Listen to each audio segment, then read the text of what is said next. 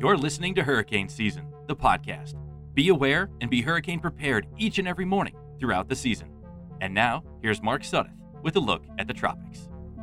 Good morning. It is Saturday, June 19th, 2021, and here's what's going on across the tropics today. In the Gulf of Mexico, we do have now Tropical Storm Claudette. It has made landfall in Louisiana. Actually, it was upgraded to tropical storm intensity or classification, whichever way you want to look at it, after landfall. That is kind of a rare thing to see, but nevertheless, that is what happened.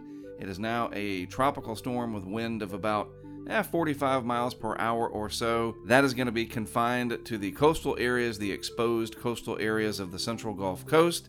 The threat of heavy rain, some persistent onshore flow, and some coastal flooding issues will remain. And then we're going to have to focus on what happens as this moves inland across the southeast, bringing the possibility of severe weather, very heavy rain, the threat of flash flooding, especially in some of the hilly terrain of Alabama and Georgia. That is a concern over the next day or so as this entire mass of energy and moisture moves across the southeast, eventually off the North Carolina coast, maybe Monday afternoon, and then maybe re-strengthening over the somewhat warmer Atlantic waters. They're not as warm as the Gulf temperatures were, but some modest strengthening may happen again, and then the entire circulation kind of heads up towards the Canadian Maritimes from there.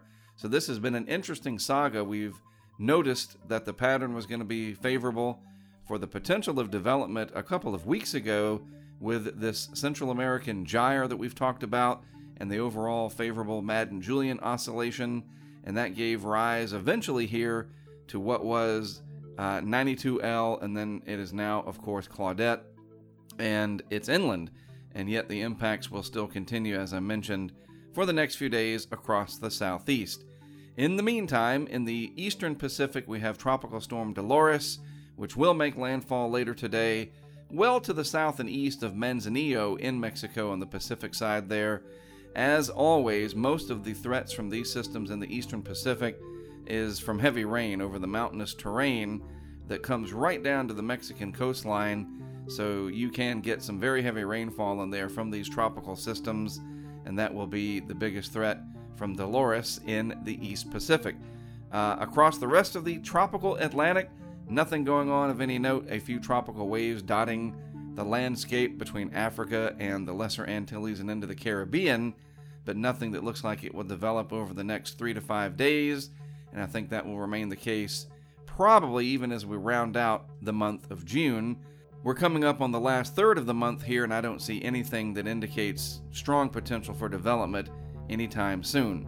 I'll go over the latest on what's happening with Claudette and the future impacts across the southeast, and much more in my Hurricane Outlook and Discussion video later this afternoon on YouTube. You can catch that, as always, at youtube.com/hurricanetrack.